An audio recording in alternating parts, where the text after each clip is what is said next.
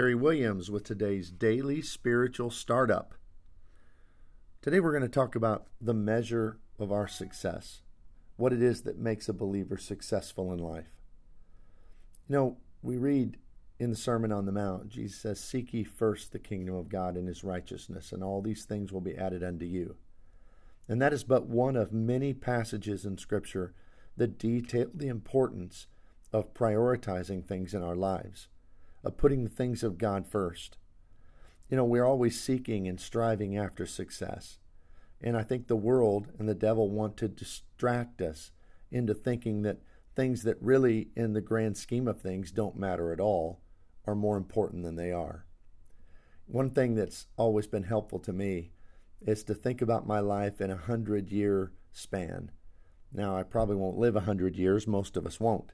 But if you think about any decision you make today, anything you prioritize today, and you ask yourself a question, will I care about this in 100 years? On the vast majority of things, we won't. Because all of us will be gone. We'll be with the Lord 100 years from today. So when that happens, when this vapor of a life is over, what will matter to us? What will really mean something?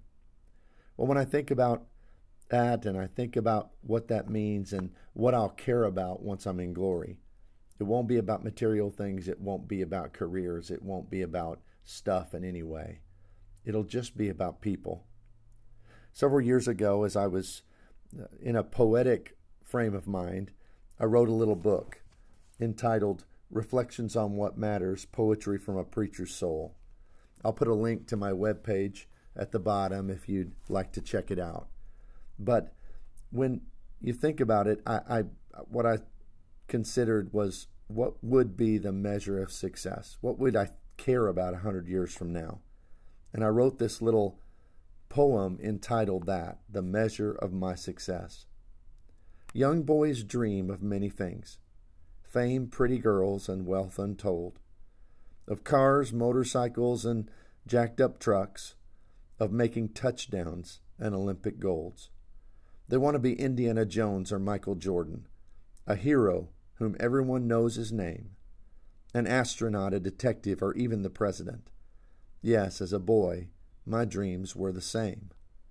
But now that I've lived near half my life, most of these I have not done. I have little fame, and indeed no fortune. Heismans and Super Bowls I have not won. My job is not a constant adventure. In fact, it's sometimes rather dull. I don't save the world. I don't take great risks.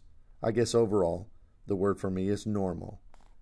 So what does the boy inside of me say to all of this? What does he make of my life mundane? Does what I have done make me a failure in his eyes? Should I be ashamed of an existence so tame? When I measure the things that I have achieved, they certainly are not filled with glory. Yet in their own way, they are quite special, and they make me proud of my life's story. I'm a father, certainly not a perfect one, but I try to be the best one that I can. I cheer my babies on. I help them with their homework. I spend time with them and hold their hand. I'm a husband, which I love to be, though again, not the world's best. But I love my wife with all my heart, and I would give my life for her if put to the test. And most importantly of all, I'm a man of God, you see. And when it comes right down to it, it's the most important part of me.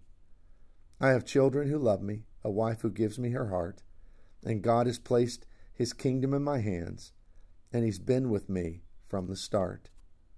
So is what I've made of my life a failure? Have I had to settle for far too less? I look at all in my life and cry, no, all is good, for these are the measure of my success. I hope you think about what life really is all about, what really matters today. And I hope you have a great day in the Lord. We'll see you here next time.